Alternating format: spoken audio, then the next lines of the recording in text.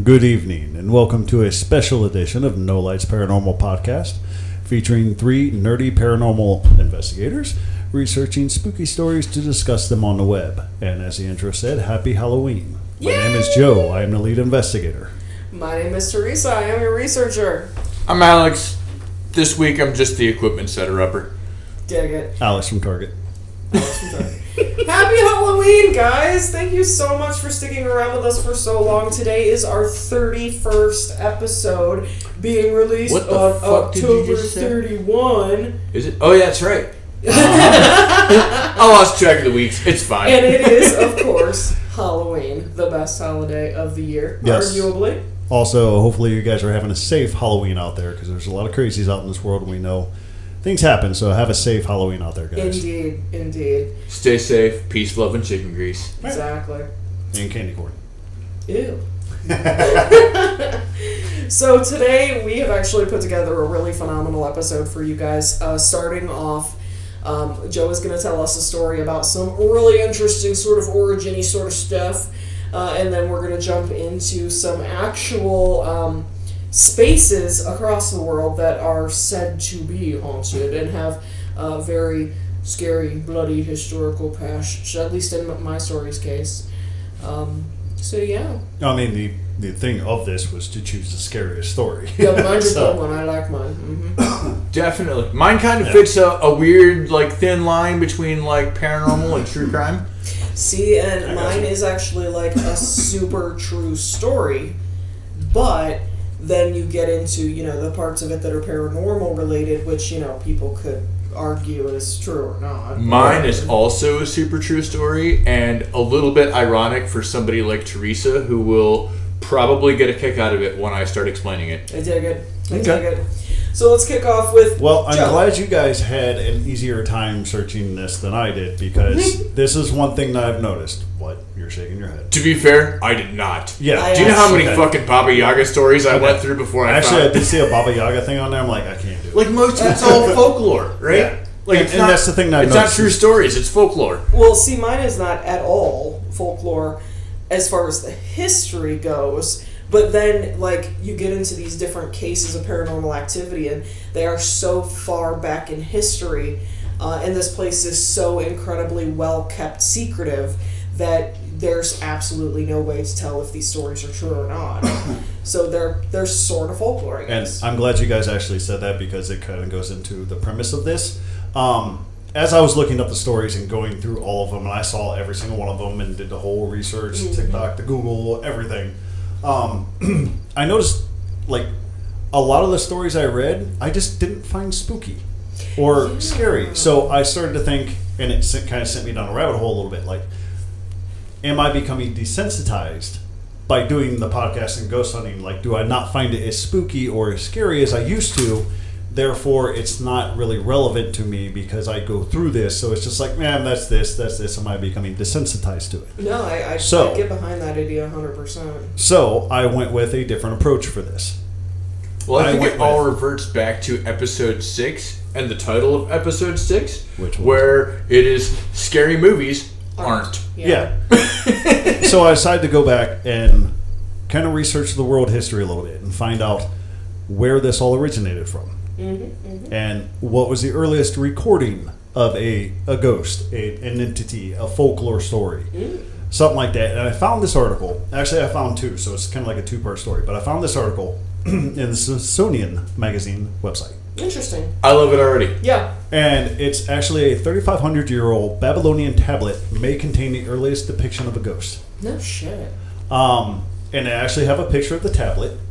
And I'll show Teresa. Oh, that's neat. Very I'll see if I can hieroglyphic. post the page on the website. So the tablet made in ancient Babylonian around 1500 BCE. For anybody that follows that, that's a long freaking time ago. But in the grand scheme of things, it's not really that long ago. I mean, really, yeah. It may be the earliest known depiction of a ghost. A top scholar of ancient Middle Eastern inscriptions argues in a new book. The clay tablet is part of a guide to exorcising ghosts held in the collections of the British Museum. Reports De La Alberge from the Observer Irving Finkel, a curator in the London Museum Middle Eastern Department, and the author of the forthcoming book, The First Ghost, Most Ancient of Legacies. It says the image on the tablet, and this is where it gets kind of interesting. The image on the tablet is only visible when viewed from above under a light. What? Neat. The museum acquired the artifact in the 19th century, but has never been exhibited. You'll probably never find it. Excuse me. You'll probably never give it a second thought because the area where the drawings are looks like it's got no writing whatsoever. But when you examine it and hold it under a lamp, those figures leap out at you from across the tablet. That got me thinking, like, that's kind of cool. Like, it's a tablet about a ghost, and then you can only see it under a certain light or a certain way you hold it. And for all those who do ghost hunt out there, how do you see a ghost? You don't see it by straight looking at it. You see it out of the corner of your eye. Generally, or you see it by not looking at it. So it leads credence. It's kind of interesting. And it goes on to talk about, it's in this book called The First Ghost. You can read all about it there. I'm just kind of going to give a quick synopsis of it. But in the actual tablet itself, it gives lessons in dealing with ghosts. As far as not exorcism, but just getting them out of your house. Dig it? Okay. Because there was one story in the actual tablet itself, of the guy paraphrased it in the article, and I found it hilarious. Uncle Dave came back. Nice. And he's been married 3 times. So the quickest way to get him out is to have a woman lead him out of the house. Oh my gosh. Like, that's insane. It really gives like the origin of the ghost hunting experience. I mean, that kind of makes sense, though, I guess, if you know Uncle Dave's penchant for pretty girls. Right. So, and what do we do whenever we go into ghost hunt is we find out about the person there. Now, yes, some people get pigeonholed with it, but a lot of people actually take that and go with it and use it for something. Yeah. But yeah, it actually goes in with the Mesopotamian, I guess, lore aspect of the guardians of the underworld and how to get them there and what portals to go to and all this. It goes into great detail on how to actually get them out of your house. So I'll post a website on there. You can look at it and read that article for yourself because it's actually very entertaining. I already read it. Yeah, it's actually posted. Yeah, thank you. But that actually sent me down another rabbit hole.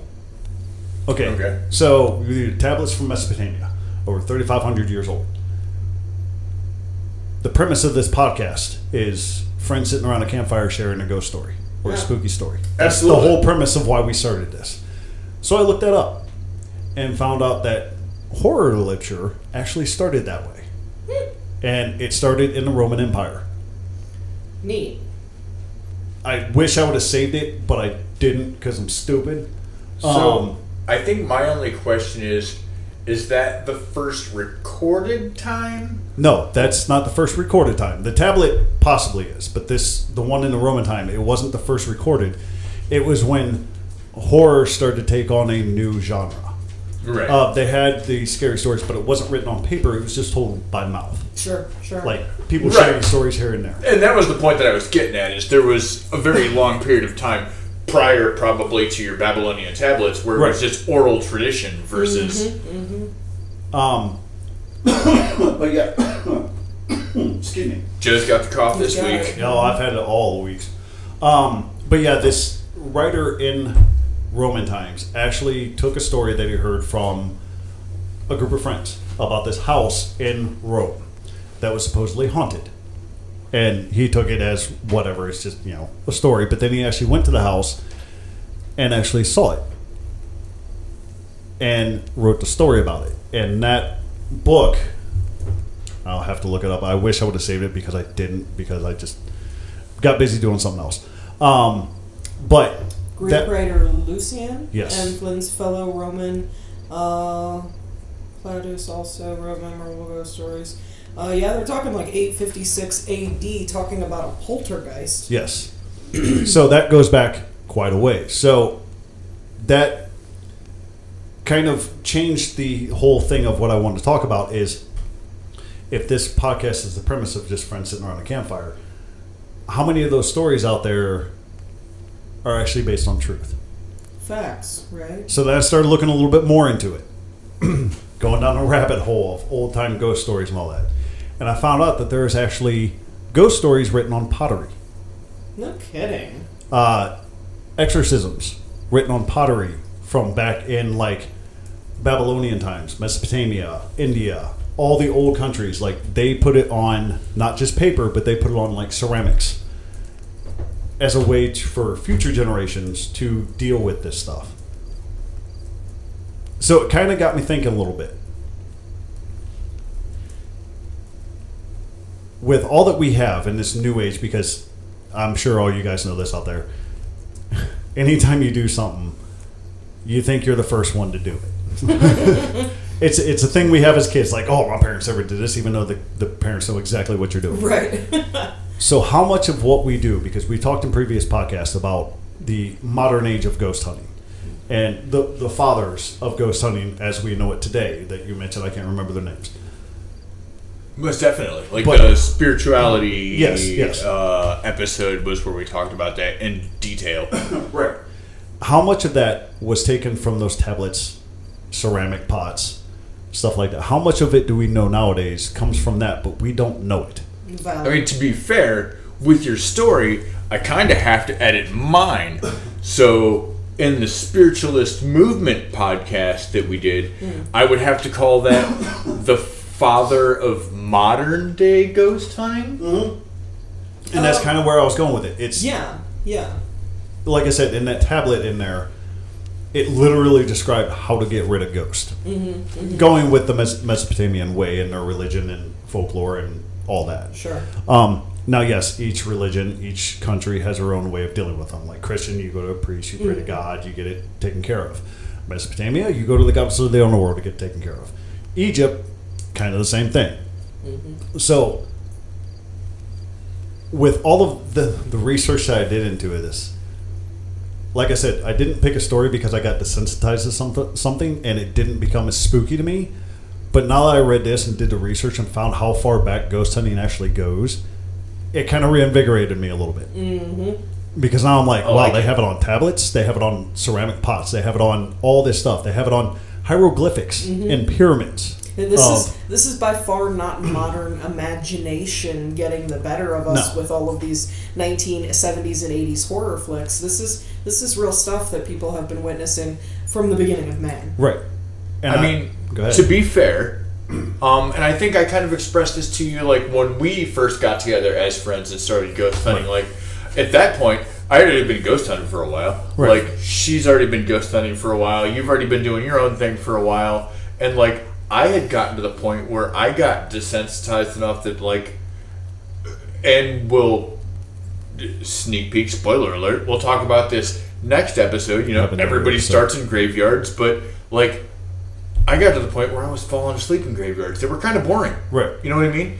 Yeah, I'm still a fairly firm believer that the vast majority of graveyards probably are not haunted.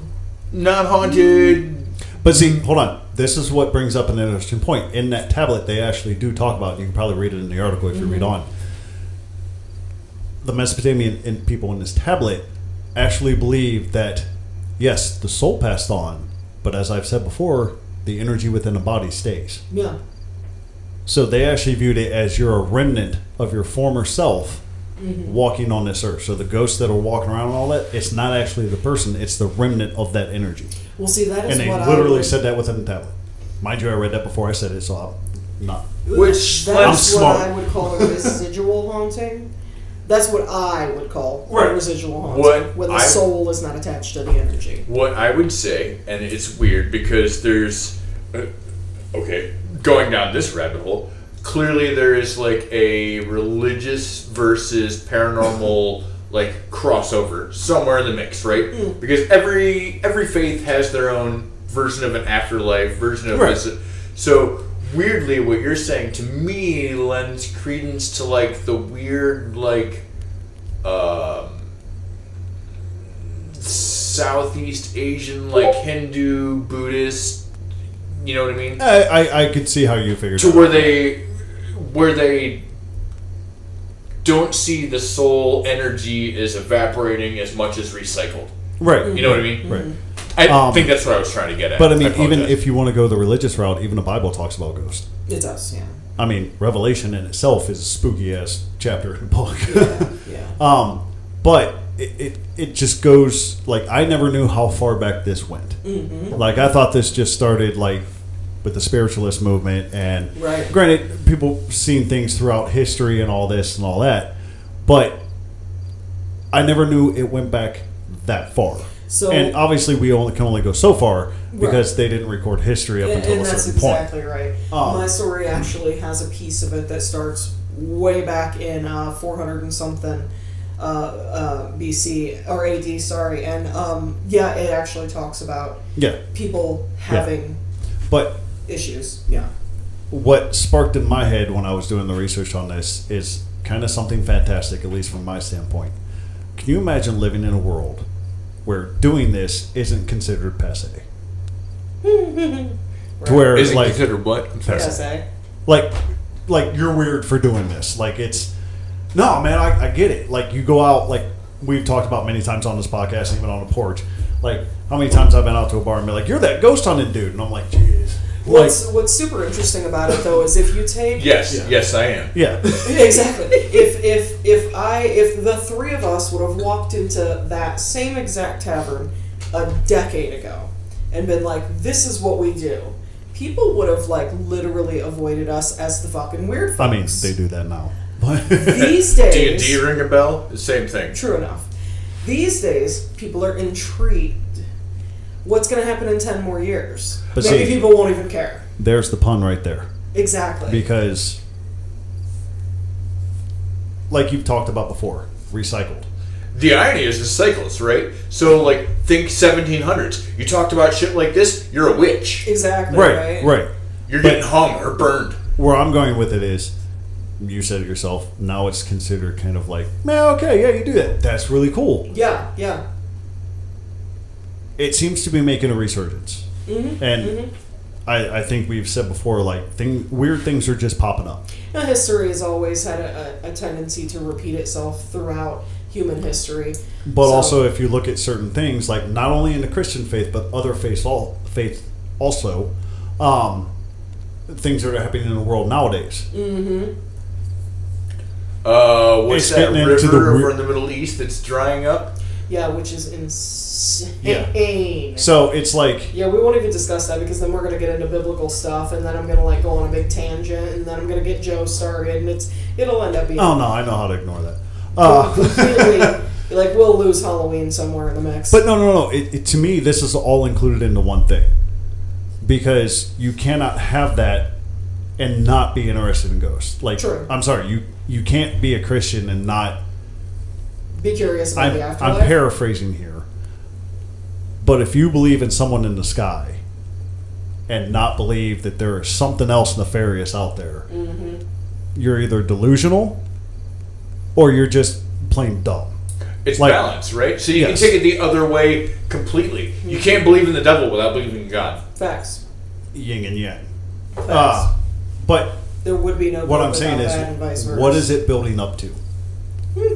That was my question. What is it building up to? Because we've been out ghost hunting before, and we can even say, like, things they go off and then they come down. They go off and then they come down. But upon doing this research, you see a pattern, and it's weird when you see it. And I'll describe it later on because it's a lot, and I don't want to take up all the time. But you, We've already discussed this is going to be a thick sode. yeah. Well, no, I'm talking like I will talk forever. So Because will we. this intrigued me. You start noticing a pattern on how things operate and how things work. Welcome to the And- Daylights Paranormal 3-hour episode. It's fine. Right.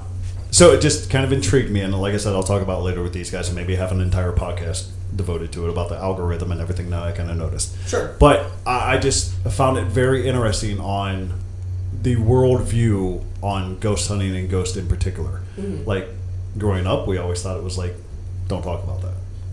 We've talked about that on other podcasts. Like, just don't mention it. Like, down in Virginia and all that. Like, no, you didn't. You didn't see shit. You heard your name in the woods? No, you didn't. Yeah. To If where you now, saw some lights? No, you didn't. to where now people are going after that kind of stuff. Right. Right. So, and that was... So by doing this, what are we bringing to ourselves? Ooh, boy. And you know what? Like I said, it could go deep. and here's the thing, Joe, and you've heard me say this to my wife, who the first time that I said it was absolutely flabbergasted on the porch when I told her not to record EVPs in my house. Yeah. Which, by the way, do you know they're coming out with a new Ouija board? Yeah, on your phone? Yeah. I saw that shit. Yeah. I'm like, yeah, thanks Hasbro or Yeah, Mattel or whatever the fuck makes Ouija boards. Probably Yeah. not. But you know what? That's right, Here's the you know. thing. I am not, weird to believe, I am not anti-Ouija board. I think it's just another tool. It's and just another tool. I agree with that. It's, It can- again, I it's get one it. of those weird things. It's got a stigma to it, right?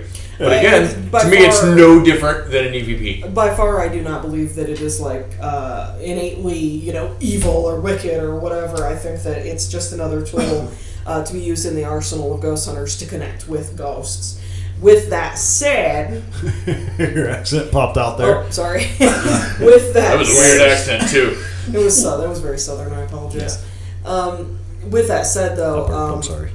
just Hey, cop. like any tool, in the wrong hands, it has the potential to be ineffective or downright dangerous. So I feel like it is something that I've brought up on this podcast more than once. It's all about belief. What Okay. you actually believe versus what you say out loud. Here's what I'll say to it. I believe it's a piece of cardboard. And much like with everything else, you add the human aspect into it. What does it become? It becomes something more than just a piece of cardboard at that point. Because now you're taking the energy within the body, the belief system within the body, and putting it on that thing that I don't know if this is for real or not, but it could have something imprinted on the actual print itself to make something happen. And here's the thing. If I don't know if that's true. That's just a theory. I don't think there's like a conspiracy. Here's the behind thing. No. I'm not meaning a conspiracy. that. I mean like over at Milton Bradley. Or No, like a symbol or something like that is on it that gives the board itself, the board itself power that could actually enhance the energy of the human body to bring something forward. And here's the thing, in my opinion. That's just a theory that I heard that was going around. But If you take 3 of the people that you just described, where this is just a board and this is just what it's used for, communication, Yeah. right? But you take the one person that's only heard the stigmas and they're like, this is how you talk to demons. Okay. Then because of the neutrality versus the one person who believes in the negativity and no counterbalance to the positivity, then it goes negative. You know what I mean? It's net With negative. 3 positives and 1 negative? But no, here's the thing. It's not 3 positives though. 3 people believe it's Oh, just okay. I a see board. what you mean. I see what you mean. So it's 3 neutral and 1 negative versus no positive. Yeah, no, I get what you mean on that. But, like, I would never use a Ouija board. I just wouldn't do it. I just don't like them. I think they're past- stupid. But I have a Ouija board story that I will tell on Yeah, another episode. I've heard It's about fine. it. But no, that's there's some interesting. It's interesting. Yeah. That's all I'm gonna say. It's interesting. But no, that's my story on a 3,500-year-old Babylonian tablet that depicted the first ghost, and I thought it was really cool that you couldn't see it unless you put it under a light Yeah, and that tilted is the actually light. really cool. Like that's it's like a 3D picture before they were 3D. Man, So, people back then are clever just in different ways. well, whether or not they did it that way or not, or it's just time has withered it away, And I don't know. Sure, that's incredibly possible because I mean, if you're looking at it, it literally is a carved stone. Yeah. So who knows? Yeah, but no. Read the article for those of you who are listening, and you find the article on our Facebook page. Please Yeah. read the article. It's very, very interesting. I did go ahead and post SmithsonianMag.com with a 3,500-year-old Babylonian tablet, 35-year-old. earliest known depiction of a ghost. And then I also went through and posted the early sightings, famous ghosts and haunted places, with a story of an ancient Roman writer who potentially was the first to. Well, that guy kind of changed it. Like, from what I read of the article when I read it, a lot of like H.G. Wells Edgar Allan Poe actually took a lot from this guy's writings. Oh, interesting. Because that was the first one. It like changed the writing style. I dig it. Much like a lot of other writers have changed writing styles from one genre to another. Much like Nirvana did with music. Sure. There's always going to be that person that changes the mold. Oh, of course. So that guy was the guy that changed horror, and I guess a lot of people were considering him the father of modern horror books. That's awesome. So I just thought that was interesting, a good way to kick off this podcast. No, I agree wholeheartedly. Since we're talking about spooky and all this, and I couldn't make up my mind on what story I was going to do. All the way back to the origin of spooky. Right. So kick it off at the origin of horror and paranormal and the earliest recorded paranormal thing. Like, what better way to kick off the episode than that? Literally perfect intro. Yeah. So that's my story, and I'm done. I dig it. I dig it. Add commentary after this. Dun, dun, dun. I think we added commentary during the whole thing. No, so. I love it. That was I loved it. So, who wants to go next? I'm doing it. Okay, cool. So You batter up. I got you. So I have actually I have decided to cover something pretty interesting. So for starters, let me get down here right quick. There is an island way out there in the middle of nowhere, several miles off the coast of Italy, known as Poveglia. If I were to not bastardize the pronunciation with my English-speaking self, it would be something more along the lines of Poveglia. Okay. But that's not what we do here in America. We just need to start letting Google say it. We fuck up everything. So, Poveglia. Let's just invite V over to tell you how Italian words are. Where are you, dude? Anyway, so Poveglia Island first appears in the historical record back in 1421 AD. So, very, very, very, very old.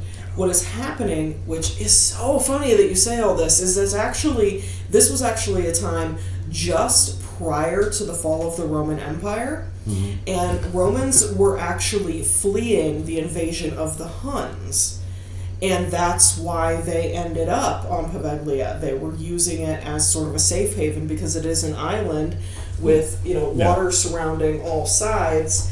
And it was very, very easy for them to stem off attacks from the mainland.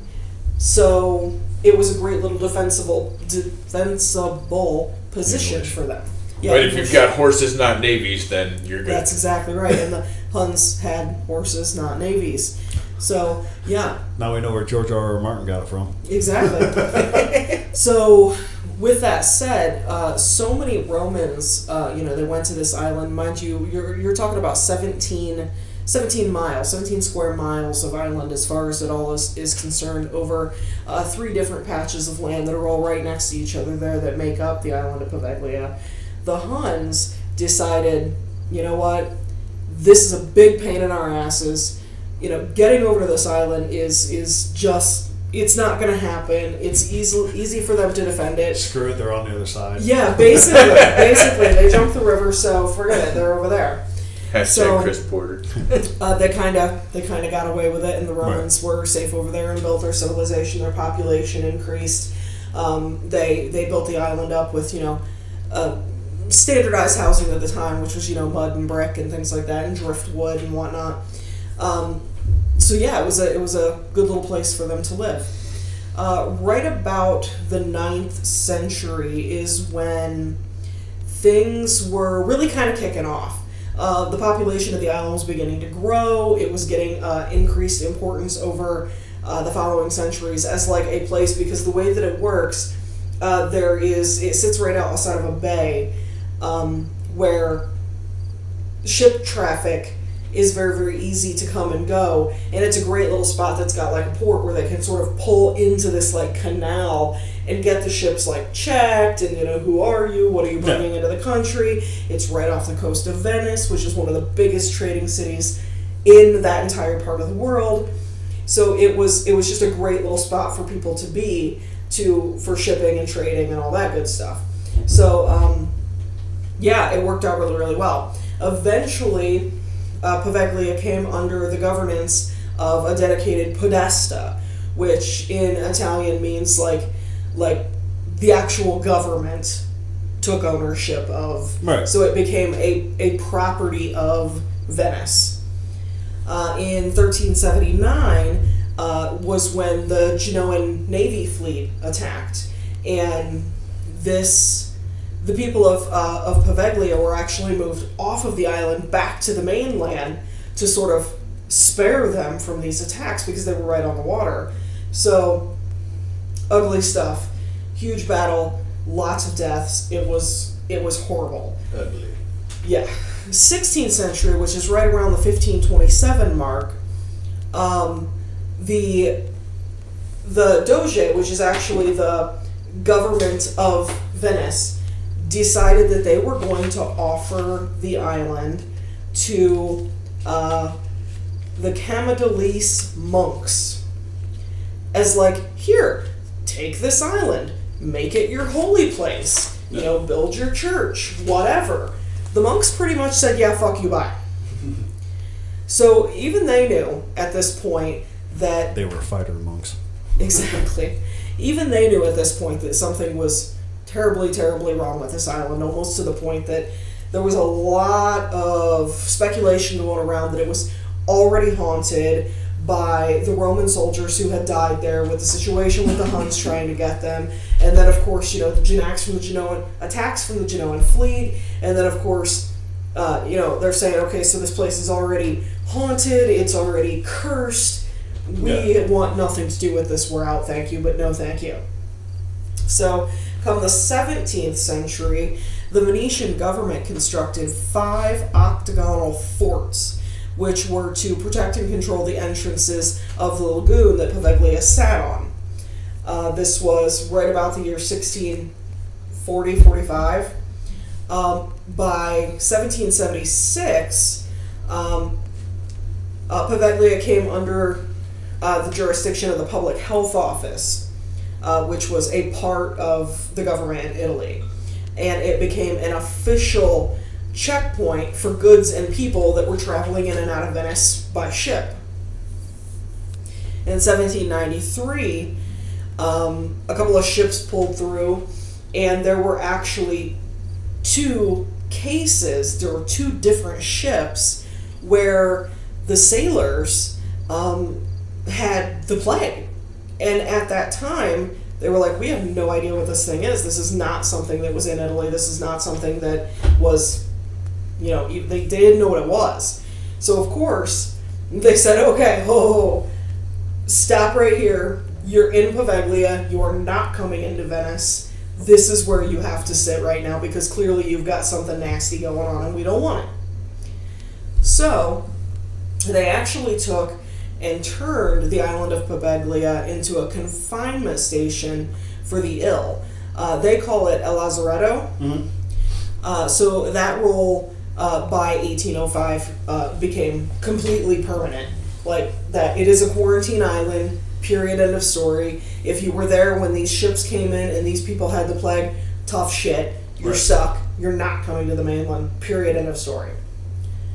So, 1805 or so, Napoleon Bonaparte comes along. He's doing his thing. Ah, Shorty. Exactly, Shorty man. So he looks over at Poveglia and he says, oh, this is a super defensible place. Nobody goes there. It's a quarantine island. Nobody wants to be in there. Nobody wants to get sick. Nobody wants the plague, etc., etc., etc. So he actually starts storing mass amount of weapons and gunpowder on Poveglia. Because why would anybody go there? So lots of other crazy things happen under his rule.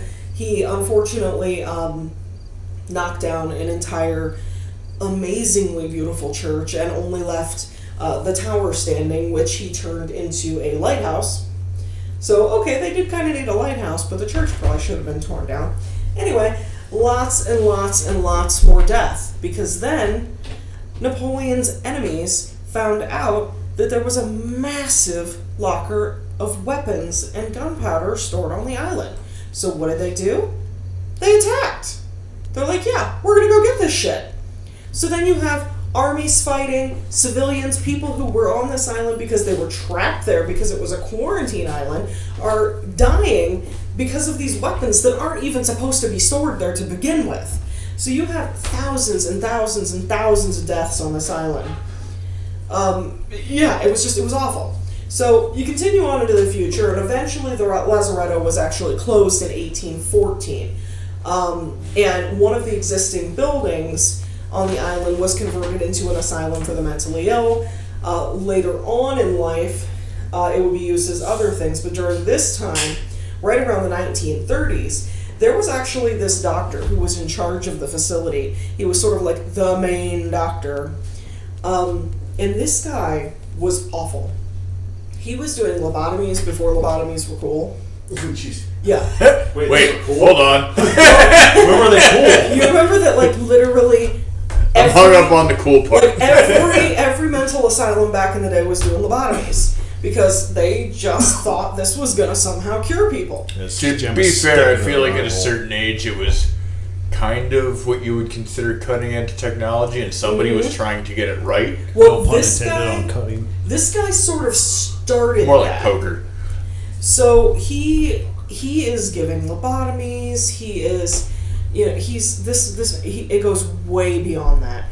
He's cutting people open and doing these really, really awful, sadistic, disgusting experiments that, honestly, I'm not even going to talk about because they're foul and sickening. Thinking, you know what? These people are doomed anyway, so I'm going to do whatever I want. So he's just cutting them open, doing all kinds of weird scientific and just his own personal research kind of stuff to them. Yeah, it was gross. So, over the course of the years, this doctor slowly but surely started seeing ghosts. And he stopped eating. He stopped sleeping. He said he couldn't sleep because every time he tried to sleep, the ghosts of the people who he did weird experiments on were there. And they were in his mind, and they were in his room, and they would touch him and push him and take his things and call out to him day and night, to the point where he literally went mad, climbed up to the top of the bell tower in the new church, and jumped to his death. Interestingly enough... Sounds like he got what he deserved. Exactly. But interestingly enough, there was actually a secondary account of what actually happened to him. And the story goes that a nurse actually witnessed him jumping from the tower. Yeah. But she said that he did not at all jump. She saw him up there in the bell tower, gripping at his neck, scratching at his neck as if someone actually had hands around his throat and was choking him. And his body went completely limp before he could have been dead before he even jumped. Before it was pushed.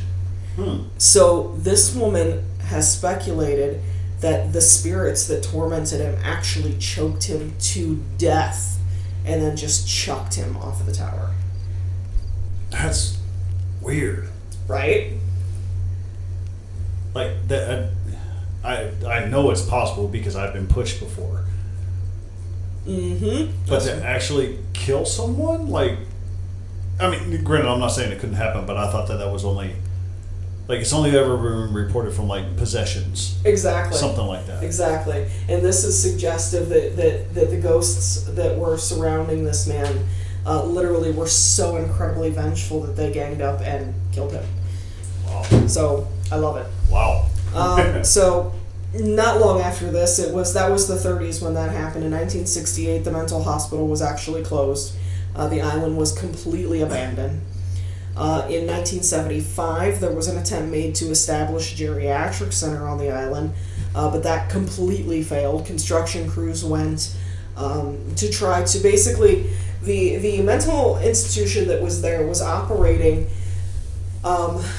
So, when the island was first used for basically housing for plague victims, it was structured around the idea that it was just trying to house people.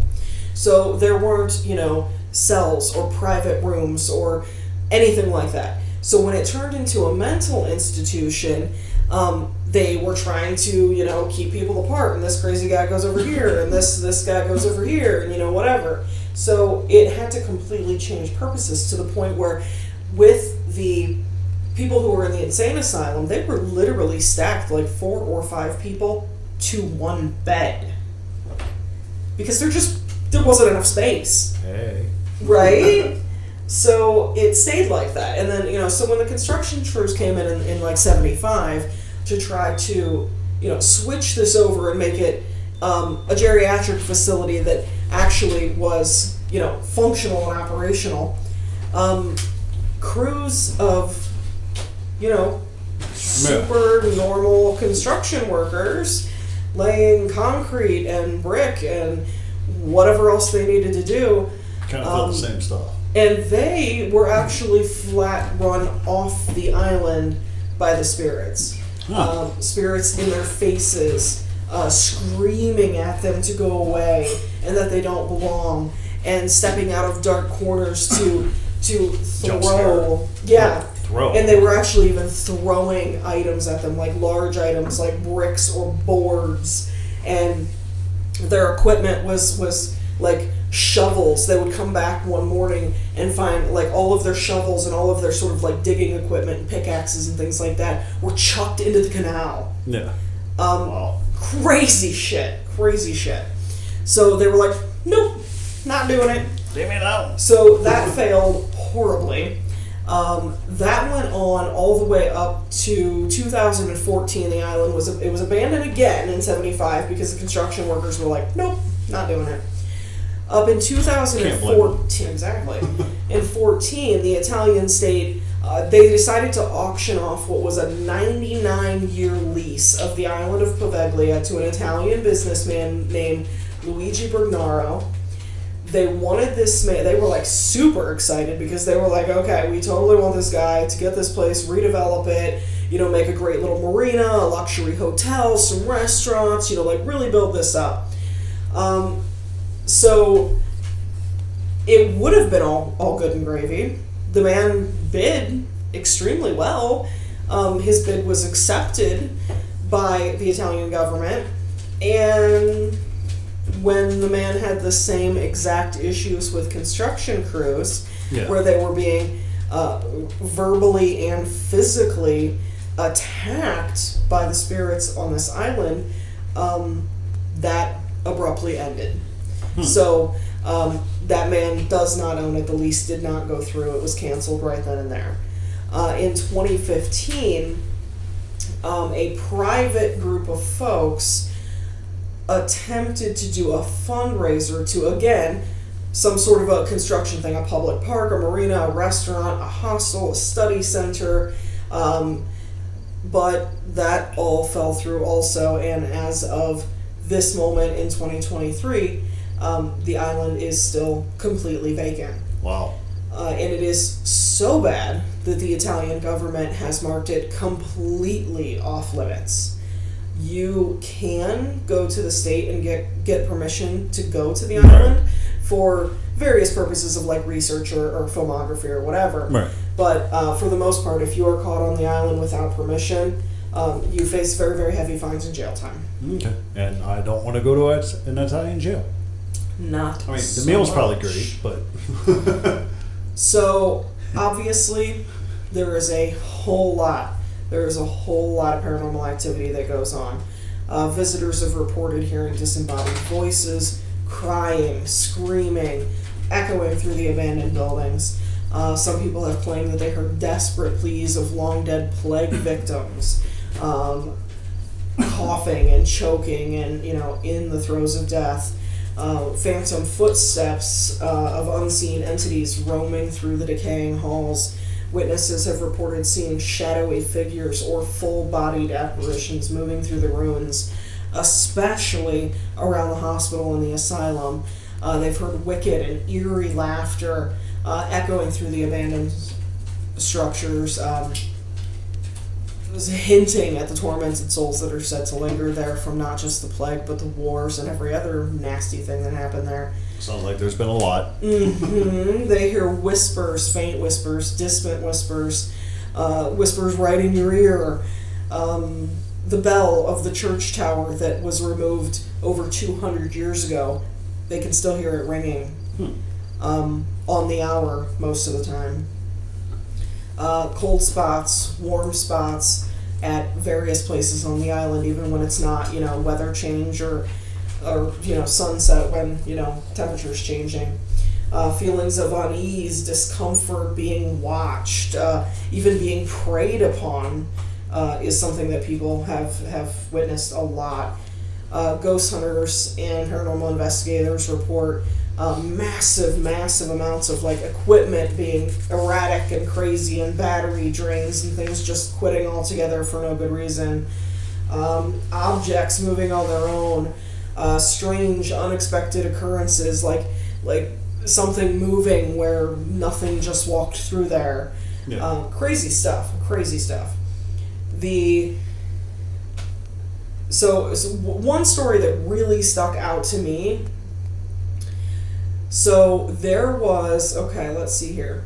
As the story goes, mind you, this is just a story. This has not been substantiated in any way. As the stories go, some unnamed folks decided to visit the island, completely not allowed. They did not have permission. The visitor was cautiously making their way through the dilapidated hallways, guided only by the faint light flickering through shattered windows from the moonlight. Suddenly, he froze in his tracks, overcome by an eerie sensation that seemed to emanate from a nearby doorway. Peering inside, they were met with a ghostly figure.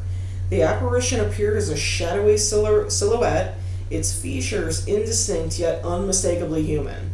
It stood still, its presence radiating an overwhelming sense of sorrow and despair. The witness recounted feeling an inexplicable connection to the figure, as if it were silently pleading for acknowledgement. In a breathless moment, the apparition seemed to dissolve into thin air, leaving the witness shaken and profoundly affected by the encounter.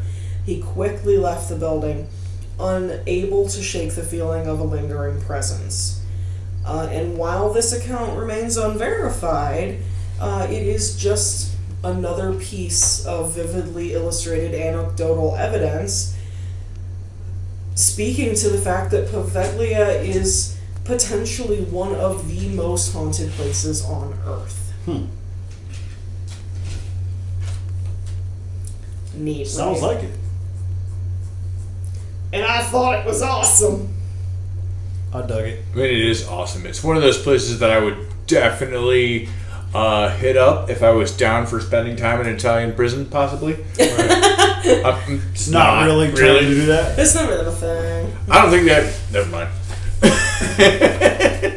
Maybe one day we'll actually get permission and go do it. So it has, the island has actually been visited by a... he whom we will not speak. Unfortunate, wealthy American ghost hunting crew who is on TV and lies a lot. Money buys everything, folks. That's just the way life goes. Everything. Kind of sounds like his last name would be in Lord of the Rings. Yes, exactly. That's exactly. His name's not Frodo. These two just got it. But yeah, other than that, I believe that Ghost Hunters International attempted to get permission to go after it at one point, but I never did hear what came out of that. From what I understand, the Italian government, they're not just letting any Tom, Dick, or Harry head over there, because, the dilapidation minimally is bad. Right. So, chances are really good something's going to fall on you. It's probably going to be like the ceiling of a 200-year-old building, but, I mean, to be fair, GHI, I don't feel like they were on the air for enough seasons to have gone through enough I think time they only for had the 2 seasons, didn't they? Yeah, I I do think believe so. that 2, they had- maybe 3, but it Didn't probably last wouldn't be very enough time for like a government to approve something. Oh, yeah. Sure. Like there's red tape all over that shit. all over that shit. I did hear some rumors that they were coming back, but nothing has been. I haven't heard anything substantiated about I actually that. really liked that show. Yeah, it was a good show. Listen, maybe that's why we hate Frodo so much, is because we grew up on Good till paranormal television. good Right. paranormal You know, television. that actually did stuff. that was actually more Sorry, a realistic, little bit. in my opinion. Yeah. I mean, yeah, because the realism of it is you can sit in a place for 4, 5, 6 hours and have like one thing happen and that's it. Or nothing. Because Listen. that's real. I will say it every time somebody asks. Ghost hunting is 80% boring as shit, Uh-huh. and 20% get me the fuck out of here. When it's on, it's Yeah. on. Yeah. And when it's not, Nah, because I you get take a bored nap. very easily, Yeah. and there's some times where I'm sitting there like, all right, I'm done. Like this is Like there's this is nothing enough. going on. As soon as I go to leave, it All pops. of a sudden, all of a Ghost sudden. hunting is the hobby version of fishing. It really is. You sit there staring at the lake all day Which long. is hilarious because I actually hate fishing. So, I mean, to be fair though, at least with fishing, you can sit there and while shit's not going on, you can drink beer without being looked at funny. I mean, true. If you do that during ghost hunting, you're gonna be like, "That's why you saw some shit." That's right. well, I don't think it'll be looked at funny. It'll just be like Yeah, you're. you really won't be trusted. Yeah. Right, right. You didn't see ghosts. Oh, you yeah, just but you're tested. trying to dab up the ghost. All right. Right. So yeah, Papaglia, I absolutely love that story. I had so much fun researching it. The ghosts don't want a beer. Right. Obviously, because it's right up my Unless alley they're as far as history goes. But I mean, we're talking stuff clear back to 452 AD. That's fucking awesome. Yeah. Well, like I said, it's a long time ago, but in the grand scheme of things, it hasn't been all that long. Agreed. So, like, Agreed. I mean, to be fair, I've wanted to visit that place ever since I've known about it. Agreed. So yeah. But I mean, it's insane to think that the Romans who went there, they saw spirits from prior to the land being inhabited that we're aware of. The people who populated it afterwards saw spirits of the Romans. Then the plague victims came and they saw spirits of the Romans, and then people were seeing spirits of the plague victims, and then then the insane asylum victims. It just never ever stopped. They actually said. Did they? Go ahead. Oh, sorry. Archaeologists have estimated because of literally well over 100, maybe 150,000 people passed away on the island or of the plague and then were taken to the island. Their bodies were to be burnt because that's just what they did with them. They burnt them All right. to try to kill the virus. Which, But yeah, archaeologists claim that about 50% of the soil on the island of Poveglia is made of human ash. wow. Yeah, literal. Yeah, That's insane. That's crazy shit. The reason why something sparked in my head when you said like the Romans went there and then the plague victims went there, so I'll go to the Romans. Mm-hmm. Have they seen like Romans and plague victims there, or has it always been replaced by something else? No. It's all of it. All Okay. of it. Yeah. But also keep in mind that these stories go so far back in history that they really are just stories at this point. There's Right. really nothing recorded. There's really, I mean, the Italian government will stand behind it and say, yeah, that place is fucking spooky. Well, that's because they want you to stay off the island. So That's actually why they want you to stay off the island. Because Yeah. it's very, very much like the story that we spoke of where... the people in New York, yeah. Yeah, The island exactly. in New York, yeah. Or when, the Irish government built their road. The highway around going the tree. around a bush, It's the same exact thing. They're like, no, this place is fucked up, stay away. We would rather not have to deal with I buy it. your corpse out there. Oh yeah. Yeah, so it's just a good old fashioned spooky story. Look, once I'm dead, I don't care what happens to my body. So True enough. So, anyway, All right, so we've got one more story to go. It sounds like. I'm excited to hear it. All right. Yeah, there's only 3 of us. So first off, you guys can go ahead and blow me up in any comments section or the Facebook page. I apologize. I was unable to find an authentic, true story about said Baba Yaga. All right. You did preface it last week because I forgot what we were doing this week, so I had to listen to the podcast, find out what we were doing. You did say it could be, it doesn't have to necessarily be true, but folklore, it could be anything. So, but I get what you mean. So what I'll say is we're going to go Baba Yaga adjacent. Adjacent. That's weird. All right. Okay. I'm not going to just come out perpendicular or parallel, but adjacent. Adjacent. All right. I am not going to just come out and say what my story is about. I'm just going to jump into it because it's more fun that way. Cool. But first I'm going to set the scene. You two. And roleplay, cool. And all of the listeners at home. All right? I want you to roleplay this. Get into the mindset, if you will. What's my motivation? You are police officers Done. from the King County Police Department in Seattle, Washington. Ooh. You've been dispatched after your department was contacted by a woman from Fayetteville, North Carolina. Wait a second. I'm a cop from Seattle, but I'm going to Fayetteville? No, listen. Okay. So you have been dispatched after your department was contacted by a woman from Fayetteville, North Carolina, to perform a wellness check on a friend living in Seattle. Okay, so I'm heading back into my Shadowrun days with this one. After not getting a response at the door, you're given approval to go ahead and enter the establishment to perform your duties. After opening the door to the apartment, this is what you see. You see a white powdery substance lining the walls, windows, and doors. Small piles of said powder in the corners of rooms. Crucifixes litter the walls of the apartment. Burnt down white candles randomly strewn about the rooms, together with dozens of books about black magic, protection from witchcraft, and the occult. That's when you notice music playing throughout the apartment. Church organs play throughout hymnal music as it plays throughout the apartment like a service announcement. Enough RP. I'll leave you there for the moment. No, I'm already out the door. What are you talking about? Yeah, I'm like, there's some salt, there's some cleansing candles, and get the Listen, fuck out I of rolled here. high on my athletics. I got out quick. Yeah. So, on April 11th, a 35-year-old man named Christopher Case was attending a work event in San Francisco. But before we pick up there, I should tell you a little bit about Mr. Case. Christopher Case was born on August 8th in 1955 and grew up in Richmond, Virginia. Chris was described by his friends as being highly intelligent, sophisticated, ambitious, friendly, and overall just a well-rounded guy.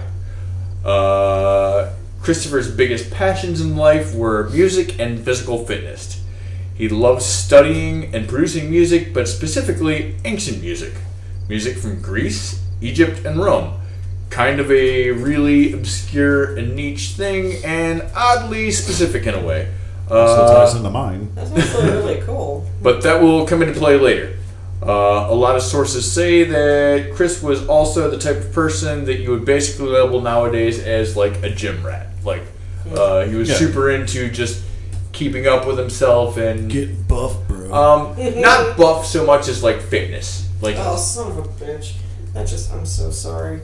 I'm gonna squirrel for 2 seconds. Do you remember that show way back in the day where they were interviewing that surfer guy with the crazy blonde hair, and he said that he had a board in one hand and a babe in the other, or maybe it was a beer in one hand and a babe in the other. I don't know. It's fucking hilarious. Anyway. All right, audience. I just want you to know that Joe and I are looking at each other like, what? It was hilarious. All right, so back on track.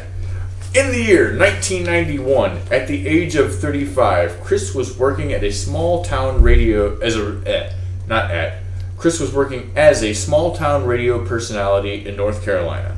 all the while still producing music and studying ancient musical composition.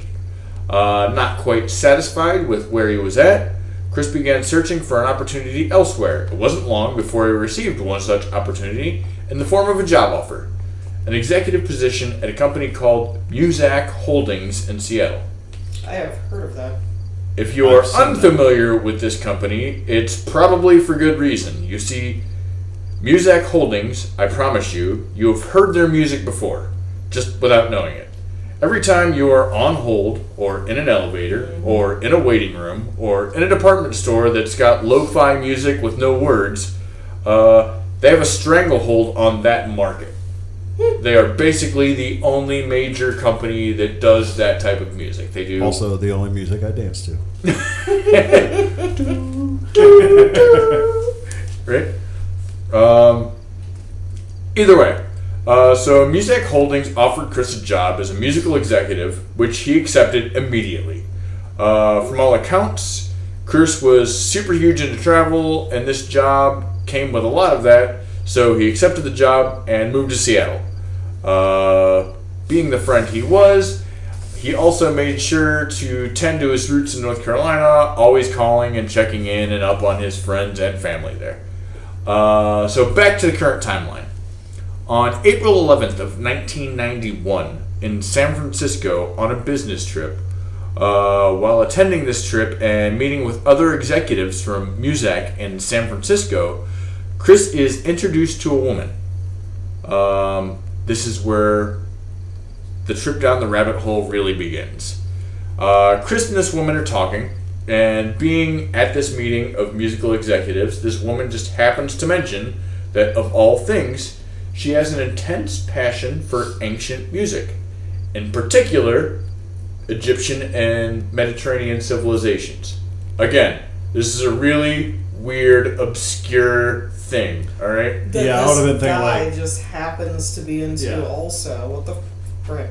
Right. This is odd, but Yeah. I'm rolling with it. Anyway, Sure. so much like Joe, it dodges the red flags. Yeah.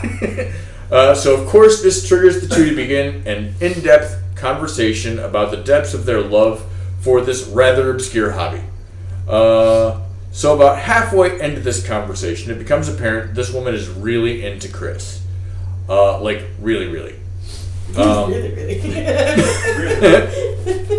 As it happens, she was making moves, and Chris, being on a business trip and not the one-night stand type of guy, was politely declining her advances. This is where the story escalates rather quickly. And to people like us, becomes somewhere between a well shit and a fucking terrifying moment. Yeah. This woman went from being a super sweet and charming woman to visibly enraged. Wow. To what? To visibly enraged. So Saying with anger. she was like, "Hey, come check out my apartment." Wink, wink. Nudge, nudge. And No, he's like, no. no, I'm good, thank you. And he's like, "Nah, I'm good." And she went from sweet and charming to visibly enraged. Sounds typical. Right. So And there's this those is red when the woman flags. turns to Christopher and says that she is a witch, and because he rejected her, he would be dead within 7 days. Oh, that's just super. Nice. That's super. Now, according I'll to go friends, again, that escalated quickly. All right. Right. So Chris, now according to friends, Christopher was not a religious man, and he didn't really buy into the whole supernatural or paranormal shit. So at this point, Chris is probably thinking, okay, then clearly a solid choice. I dodged the red flag bullet, right? Yep. Yep. So the trip ends. He goes back home to Seattle, and the next day he calls his friend Sammy Sauter back in North Carolina. Quick blip on Sammy. She's a school teacher and allegedly a pretty gifted psychic. Interesting. So Chris tells her all about this business trip and what happened, She and said, boy, you in trouble. and she kind of laughed it off and told him not to worry about it because real witches don't do shit like that. I mean, you're not wrong. it, To be fair, there's a rule of 3 involved, right? But Yeah. bitches be crazy. yeah. Alright? True. Witches may not. Voodoo practices. May. It's a little bit tense. So for the next day, things seemed fairly normal for Chris. Then, on April 13th, 2 days after he got home, he would call Sammy up that night in a little bit of a panic. According to Sammy, Chris had told her that he had been up all night long and was unable to sleep because he was hearing voices and shadows were moving in his apartment. Wow. He told her that shadows were walking in and out of his room and through his walls, and he felt like something was in his room watching him. Over the next 4 days, Christopher's torment by the unseen forces would seemingly only get worse. Making more panic phone calls to Sammy throughout the week. Then on April 16th, Sammy receives a phone call from Chris, where in her words she said that he was sounding the most terrified she had ever heard. Chris had told her that the night prior he had been violently attacked by an unseen entity. He said the entity repeatedly began choking him and lifting him from his mattress by the neck. Jesus. I mean, time to move, dude. Right? He also mentioned that the voices had not stopped and the shadow figures had intensified as well. Apparently this had scared him so badly that he told Sammy that he was going to leave his apartment and go to a hotel to try and get some sleep. The following morning, on April 17th, he visited a religious bookstore in Seattle called Evangel Incorporated. At this point, he had decided to try to take protective measures against whatever dark forces were stalking him. Rodney, the guy that owned the bookstore, recalled seeing Chris in his store on the day of the 17th. He seemed panicked and was buying several crucifixes. Poor guy. He remembered asking him why he needed so many crucifixes, and after hearing Chris's story, he tried to help him best he could, recommending books on the subject of combating malicious witchcraft and setting him up with white candles and salt. Chris purchased these items, then left the store.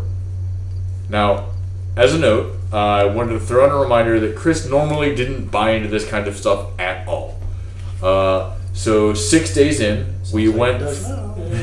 So 6 days in, we went from the ambitious, confident, on top of the world, new music executive, and somewhere between atheist and agnostic, to frantically calling his friends and visiting religious bookstores, terrified to the point where he was trying to, prevent these evil spirits that are torturing him. Jesus. It was at this point, on the 17th, at some point, that Christopher not only called Sammy, but all of his friends and family back home in North Carolina, telling them all the same thing, that he was unable to sleep, constantly tormented by unseen forces. The shadow figures at this point had infested his apartment, and that he was being strangled and choked regularly. This was the last thing that anyone had heard from Chris. Is that he was going to try to go to the hotel again to try to get some sleep. Then, nothing. No one heard anything from Chris after that. The last thing that anyone heard from Christopher at all was a message that he left on Sammy's answering machine on April 17th at some point.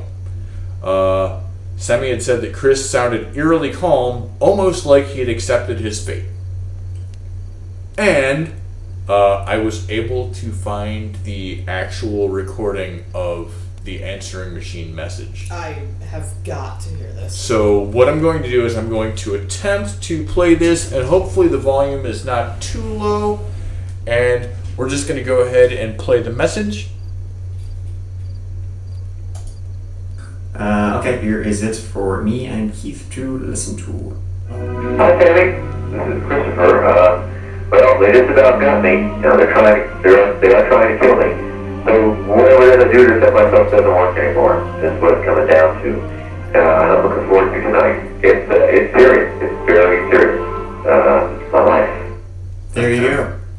What the So fuck was that's that? all Hold he on. said was That's it. everything he's That been was- trying isn't working, and, That was and all No, he y'all said. didn't hear that voice in the background? uh, Go ahead.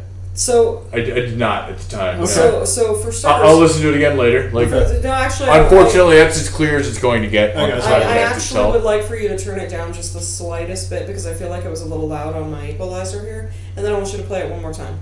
Oh boy, let me see if I can.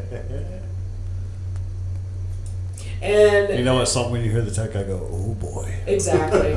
And guys and gals, if you are hearing this, let me know. Say something. Well, Go on the page. post the website of where you found that. So We will. We will, in fact, post the site. I will post the site and the timestamp of where exactly I found it.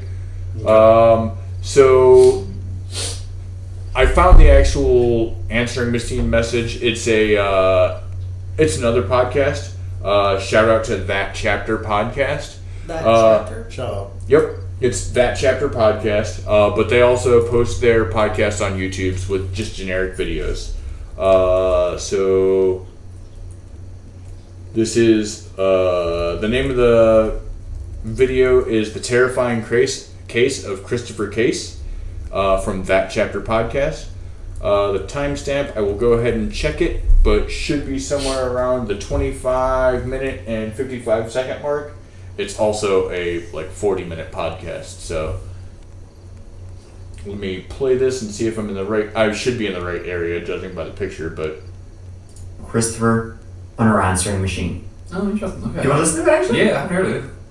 Okay, here is it for me and Keith to listen to.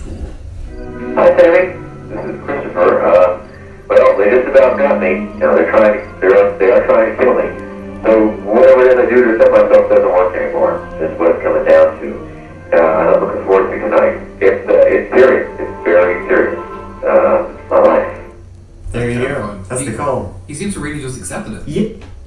Yeah, it's right after he said right before and right after he says my So- life. There's a little sub voice in the background. so what you might also be hearing is, if you'll notice during the answering machine message, is the Christian hymnal music that's that playing in the could've been. background. Yeah. Yeah, that could have been it. So I mean, that's insane. He literally said to her, "Everything that I've been trying is not working," and they almost succeeded. They're trying to kill It's me. getting serious. They're trying to kill me, Yeah. and everything that we've tried to defend myself is not It's working. So now, on April 18th of 1991, 7 days after this woman claimed to have cursed him, police officers responded to a wellness check and entered his apartment. There, they found a white powdery substance lining the walls, windows, and doors, with small piles of powder in the corners of the rooms. Crucifixes littered the walls of the apartment, burnt down white candles randomly strewn about the rooms, together with dozens of books about black magic, protection from witchcraft, and the occult. That's when they noticed the music playing in the background, Yeah. as you heard on the answering machine message. It was at this point where they began to search the apartment, and as they entered the bathroom of Chris's apartment, that's where they found his lifeless body, kneeled in a tub, surrounded by burnt down white candles and more books on the occult. Richard Garner of the Kings County Medical Examiner, after performing a full autopsy on Chris, ruled his death acute myocarditis. He scared himself to death? His heart literally just stopped. So, with all that said, that leaves us with one of two options. Either mind over the matter, and Chris literally scared himself to death, or Something. he had a chance encounter and unwittingly fucked with the Baba Yaga. I knew that was coming. Mm-hmm. I mean that there are tales out there of things that we haven't seen that could literally scare us to death. And it's absolutely true. You 100% can scare yourself to death. I remember in grade school watching a video in health class at some point where they were teaching us about like the powers of the brain and whatnot, and one person had gotten locked in a refrigerator train car that was not plugged in anything, not working. Yeah. But his brain made him believe that the refrigerator train car was working, and he literally froze to death. Yeah, he died of hypothermia. Isn't that some shit? That is. So, the irony is... Yeah, there is... Yeah, the mind is a powerful tool, yes. But there are otherworldly things out there that have been reported through the ages that could literally scare you to death just by their mere presence. Yeah, absolutely. So whether or not it's one or the other, I have no idea. But it sounds like if he, from that message that you played, if he's believing it that much and it is messing with him, yeah, your mind's a powerful tool. It can actually make you believe things that aren't actually there. I mean, hell, schizophrenia is like that. True. So I guess my only hang up with it is that, by all accounts, like, he didn't believe in religious or paranormal or superstitious shit at all. And even that first day when he got back, he's like, whatever. I don't. And then slowly things started happening. So. And they never knew who the woman was or anything? Or they just didn't talk about it? Due to investigations and no proof from said police department, so her name was not released. Gotcha. This information, actually, you can look it up.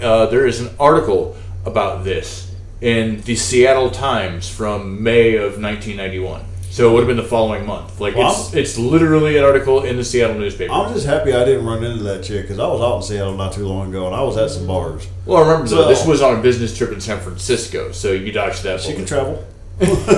So it looks here like they're even calling they're calling it the Witch's Curse, the strange death of Christopher Case. Yep. That's really, really interesting. So did he scare himself to death, or was he cursed by a witch? You know, I mean, both are actually plausible. It's true. So what I would like to say is, going off of both, it doesn't matter how you look at things, okay? I'm trying to wrap my head and organize thoughts and how I want to specifically say this. And it's kind of how I view protection when we go out and do these investigations, right? For me, everything is belief above all. Right. So it doesn't matter how you really look at things. As long as you fully commit and believe it yourself.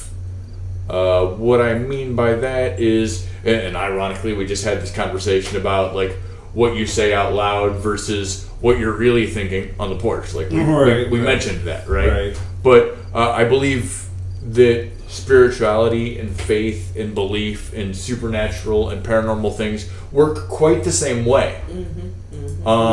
So this guy was terrified for whatever reason, be it something in his head or actual witchcraft, and he actually saw some shit. And despite the fact that he wasn't a religious person at that point, he had become desperate and grasping at any straw. But grasping in something that you don't necessarily believe, I don't believe does you any good. Yeah. No, yeah, I agree. It can't save you if you don't believe it can save you. Well, I mean, hold on, that's a twofold part, because, yes, technically you are correct. But if that stuff is going on around you and you are starting to believe, and you literally believe that this can save you, shouldn't your belief be strong enough, not in the person that's trying, the higher power that's trying to save you, but in the stuff that you have in front of you? So I think that is where the idea of his original somewhere between atheism and agnosticism lies, right? I don't know that he necessarily believed that this was going to save him so much as he hoped this was going to save I'll him. agree with that. It was probably very much like a Hail Mary. Well, I mean, even a lot of faiths out there are built on hope. And not to quote Star Wars, but I mean, The old hope, not the new one. The new one's shit. Christianity is based on hope. That's what faith is I think hope. that the difference, though, is that It is. those Look it up. folks have they already have got this sort of cemented in their head Well, yeah, but I mean, to where this guy was literally grasping at straws. I don't think that his faith or hope was strong enough in any one measure for it to work. I'm not saying it was strong enough, but I'm saying for this argument's sake, if you believe in a product strong enough, shouldn't that work in this theory that we were talking about? Yeah, you would sure. I am of the opinion, yes, that is correct. I feel like if you are reaching for the right product, you're correct. But I feel like, as with any religion, and I'm just using Christianity for example here, I feel like perhaps he wasn't reaching for God. He was reaching for something to save him. Right, and that's what I said. It Anything. wasn't in a higher power. It was in the stuff that was in front of him. But how many times have we talked about manifestation of your beliefs? No, and I Whether wouldn't it's in a 100% higher agree. power or a piece of salt, you want to believe in it strong enough because you want it to happen. Well, like the cross. The cross is one of the holiest symbols in all of religion for the most part. But with just two pieces of wood nailed together. I mean, come on. A cross is just a cross. Yeah, But- it's a well, certain type of It's wood, but it's yeah, I get what you mean. symbolism that has a meaning. So here's the thing, though, and you can correct me if I'm wrong, Joe, because you would know more about this specific subject than I would. Crosses are one thing. That's clearly a symbol of Christianity. Salt, very much a witchcraft thing. Very much. Very much a protective witchcraft thing. Do they use salt? in it? Also, I don't yes, know. That's why I'm asking. Lot's wife was turned into a pillar of salt. Yeah, it's true. Okay. Yeah. So So no, asking salt because is I don't know. normally. Yeah, it is a ward against evil in the Bible times as well. And to be fair, it is of the earth, Yeah. right? Yeah. Yeah, but it's yeah. That's why some witches use brick dust, Right. or I am of the just opinion soil that, itself. that brick dust is more effective, but that's just me. But no, you are. Yeah, no. Salt was used. It's widely known in all religions as a deterrent because of the properties within it, and Right. also It- it is it's of a- the earth. It's a natural element. It's just one of those Yeah. things. So. To be fair, what I will also say is that it wasn't until the 6th day that he came across this religious shop where he got this stuff for So protection. he might have just been walking by it, Yeah. like, So- oh, this might work. Right. So, I mean, at that point, So it was actually 7 days then. it was literally 7 days. The 7th day is when they found his body. At that point, it could have also been So somewhere Far- between the night of the 6th day and the 7th day when they found his body. like sure he found these relics that could potentially have given him some respite, but at the same time, it was so far gone because he had already had 6 solid days of this really affecting his mental health and his psyche. I mean, at that point, Or- it's quite possible he just didn't believe that it was actually going to work. And He was here- just trying anything. Here's an interesting sidebar that I just thought of. You said it was literally 7 days, right? Hmm? What if it wasn't witchcraft at all? What if it was hypnotism? Because he didn't technically kill himself, and I know under hypnotist guide you can't force somebody to take their own life or somebody else's life, but you can make them believe in something enough to where their body does react to it. Well, I mean, I think that really does go along with the mind over matter, and hypnotism is part of the mind over matter suggestive theory. Yeah, but your heart doesn't react to that, and if Actually- he dies of fright, Actually, you can. There are documented cases of people actually being able to intentionally cause their own heart medically to skip one or more beats because they simply. But that's controlled by the mind, not the heart. yeah. Exactly, but this is the same exact thing. The mind could have potentially believed so thoroughly that it stopped the heart. I think overall that's Yeah. kind of what we're getting at. Yeah. So the irony is, it only takes one simple sliver of anything to input. Like, the only reason that I find this case in particular interesting is because at some point between point A and point B 7 days later, his mind had changed, Oh yeah. right? Yeah, I see that. It would be different if she said something and immediately he was like, ooh, sketched out, and that's fucked up, right? yeah. So it only takes one sliver of something I've found in weird consequence to alter the path of the mind, if you will. Right. So the irony that Go ahead. the irony that I find in this story, and why I thought my wife would enjoy it so much, is A, it is based in Seattle, Washington. Right? A dude asked me Seattle. Mm-hmm. Knowing that we are three nerdy ass paranormal investigators, we roleplay. That's been said on the podcast before. Yeah. Shadowrun is the game that I started playing with my wife. Yeah. All right? It is based in Seattle, Washington. Okay. And you're a cop. You can be a cop if you want to, or you're running from the cops. It really just kind of depends. So I had 3 playing characters: my wife, my friend Ryan, and my friend Brad. Hi guys, love you. They were on vacation down south from Seattle, Washington. They got into a fisticuffs with some gang members down there, and the one guy was a shaman, and he told them that in 7 days they would all be dead. Got figured. This was in the game long before I knew anything about this. First of all, if this was in real life, I would have heard about this before now. Sure. So he told them that Actually, in no, you would have 7 about this days, Oh, I promise. he told them that in 7 days they would all be dead.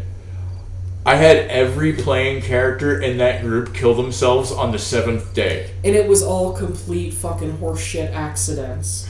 And they did it. It had nothing to do with anything I was giving them. They Well, did that shit And themselves. see, here's the thing, and this is It's a weird subliminal message. It was Yeah. very mind over matter. And that's why I said the thing about hypnotism.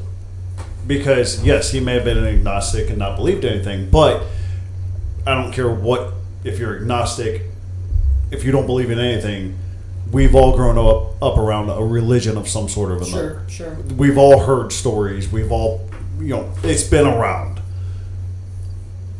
When you go through something like that and you have that suggestion in your head, you always reach to what you think will work. Agreed. I can understand that. So if he went 6 days going through whatever he was going through in those 6 days before he found that, maybe that's the thing that sent him over. As far as like the dying of fright. Potentially. So maybe he Potentially. saw that and like, oh, here's my protection. And because there was really nothing happening, it was in his own head, so that stuff ain't going to work. It got to him even more on the 7th day because he knows it's the 7th day. So I mean, it really does sound to me like this was probably a fairly intelligent, practical person. I am of the opinion that things probably really were happening to him. I've met some pretty stupid, practical, intelligent people. So that's fair. I mean, to be fair, the more highly intelligent you are, book smart wise, Right. the The less dumber. common sense you Yeah. generally tend That to is have, actually in my so opinion. incredibly true. yeah, So incredibly true. You can't have both for some reason. It's weird. I'm a happy medium. I am under the impression. It is my belief, I guess, even though I have no idea who this guy is. But I would tend to believe a person like that is seriously having some shit go down. Or at least in his mind, shit is going down. Exactly. Yeah, I mean, there's a lot of things I can throw at this. But, Okay, so to be fair, to wrap all of this up into a neat little bundle, and this is where I'll just put the bow on it. We can continue discussing, that's fine. But this is where I'll put the bow on it. There was no forced entry. There was no signs of a struggle. There was no evidence one way or another that like something had caused his death. Which, I mean, and to be fair, we all know that we've seen the cop shows, we've seen the medical examiner shows. We know that sometimes they're like, just give me the easy out. He killed himself, whatever, Yeah. right? that and there's good sweeper teams out there. But True. the moral of the story is there was no evidence to show anything other than his heart just stopped and he just died. kneeled in a bathtub with white candles around him in the prayer position. That's He amazing. just died. His heart just Never prayed stopped. like that, but all right. Well, I mean, if you were scared enough to be in a bathtub surrounded by Well, yeah, I know. candles, you Making a joke towards that. yeah. No, like I said, the mind is a powerful tool. That's some shit. That's some It shit. can get you in and out of problems really quick, but it can also make a problem out of something that's not actually there. True. We see that every day with people. But yeah, no, I like that one. Yeah, that was. I can tell definitely- you the story about my dad, who one time as a little kid who was babysitting his siblings saw a shadowed hand come out of the bathtub drain. And when my grandparents got home, my grandpa and my grandma, my dad was sitting on the couch, and on the coffee table in front of him was a Bible and a butcher knife. And his exact words to my grandmother and my grandfather, God rest my grandpa's soul today, was that if one didn't save him, the other one would. Now that's practical. That is practical. That's pretty That's practical. as practical as you can get right there. Now, what's fucking funny about that is if you. But I mean, it's just if one of you those knew things his where the dad mind and can all that, manifest anything. That just makes 100% sense that his dad would say something like that because knowing the man, that is definitely something he would say. Well, see, you know what I said earlier about the algorithm that I started noticing when I was researching this stuff?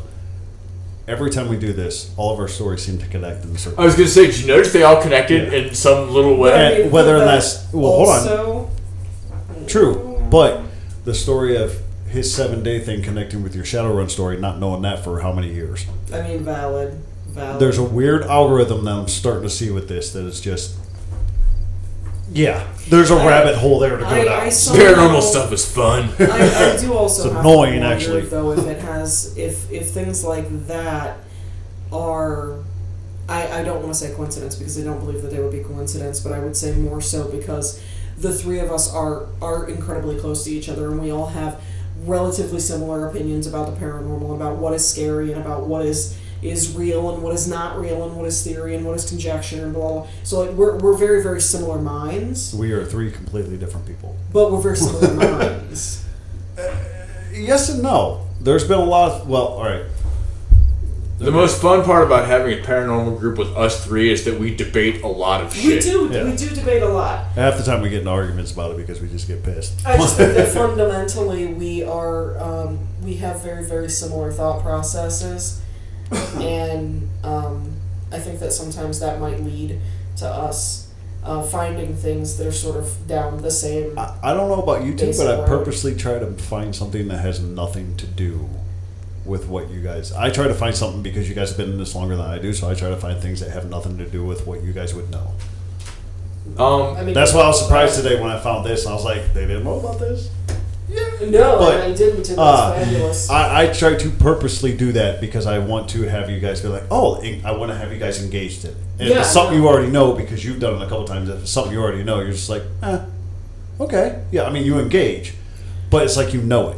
You yeah, get what I mean? Yeah, 100%. Like, I wasn't putting you down for it or anything. I was No, just saying. no, I see what you're saying. So yeah, I tend to go away from that and try to choose something different. I try hard to keep my opinions about things to myself when I know that you're covering something that Right. I know. you do. that I know a lot about. I know you do. But at the same time, I also want to be like, ooh, I heard that, and did you know? Yeah. And I know I've done that a couple of times. I've been like, oh, and did you also know that? Blah, blah, blah, you know. Listen, I appreciate when one of you guys talks about some shit I know, so I have a minute to get up and go to the bathroom or grab a drink.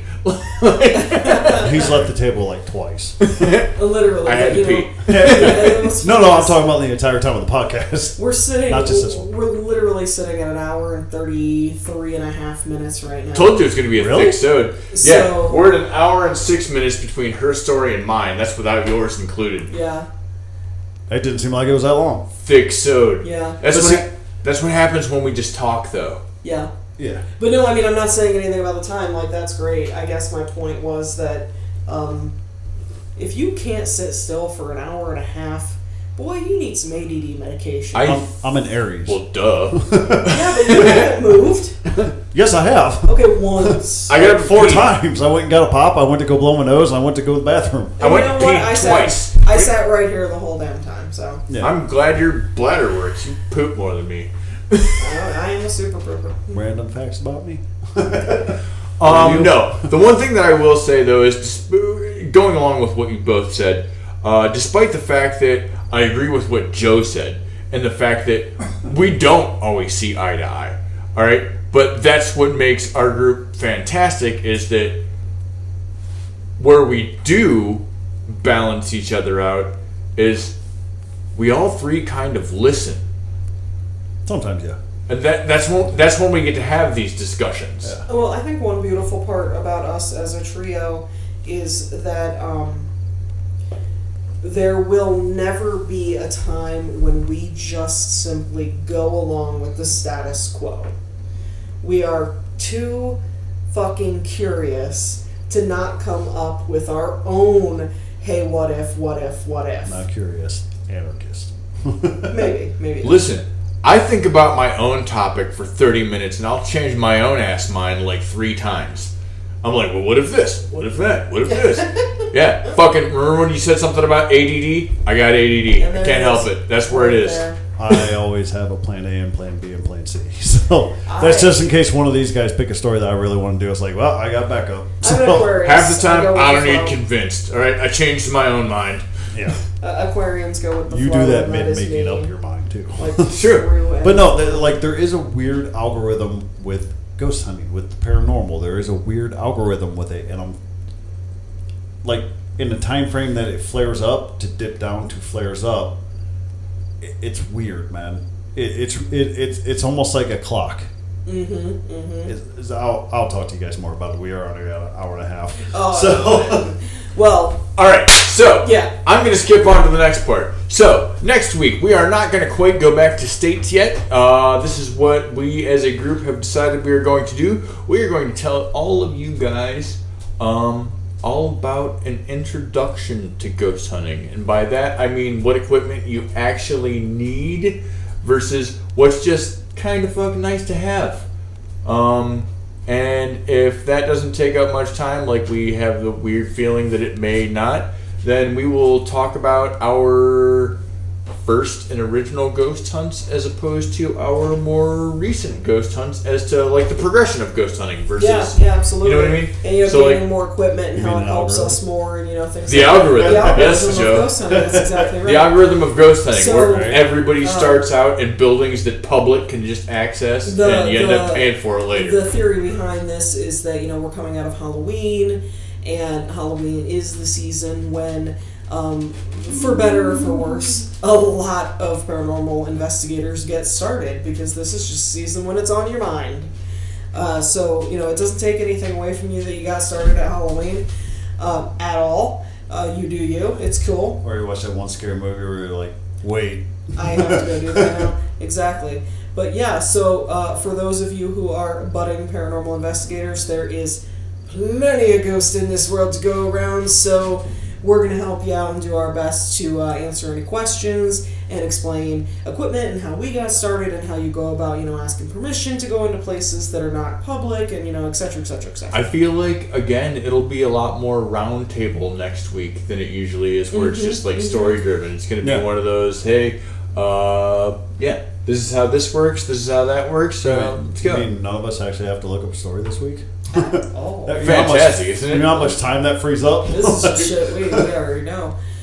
With that said, though, I would like for anybody who is curious about this stuff, even if you don't want to be an investigator, but you just have a question about it, hop on our Facebook page. Let us know. We're on Facebook.com at No Lights Paranormal. You can send me an email at nolightsparanormal@gmail.com. And we will 110% cover every single question that we get. And make sure that you guys know the answers to them, whether it's just a personal question about how we got started or the equipment that we personally use, or if you want to get started and how, questions specifically about how would I go into this. Okay, cool. Let us know. I will do my absolute best to research and answer every single question that I come across, no matter what state or what country you are in. If not, I'm really good at going on the fly. Exactly. We'll figure it out. We're our peers. We can do this. So, yeah, we really, really ridiculously appreciate you guys, and I hope that you had a phenomenal time with our spooky, scary Halloween stories. Remember to check your children's candy. Yes, please. Seriously. Are you fucking kidding me? Yeah, it's true. Check your kids' stuff, guys. Or your own stuff, depending on if you want You got the acid candy, didn't you? And you liked it. Exactly. Drugs are expensive. Nobody puts drugs in candy, okay? No, but they do put razor blades, and those are fairly cheap. They are really One cheap, time. actually. Yeah. I'm just saying, there's some weird people out there. Yeah. That's all. That's all. I don't know. Let's not go some. We mean a lot of those people, okay? Well, also, really, like, inflation Fair. is so incredibly bad right now that, like, one bag of candy costs, like, literally $20. So, like, I mean, if you're going to be handing out candy, dude, and you're going to spend that much money on them, I don't know why you'd want to sabotage the candy. That's just some shit right there. But, yeah, be careful. Have fun. I'm super glad that you joined us this Halloween, and this hopefully is the first of many Halloween specials. So, yeah, we love you guys so very As long much. as I got the gas to come over. Then we go back to the inflation thing again. All right. As always, we love you guys. Thanks for Thank you hanging for out. listening. Thank you for listening to this Babylon for an hour and a half, hour and 40 minutes. We hope you had fun. And Don't fuck with Baba Yaga. Yep, don't do it. Don't do it. jeez.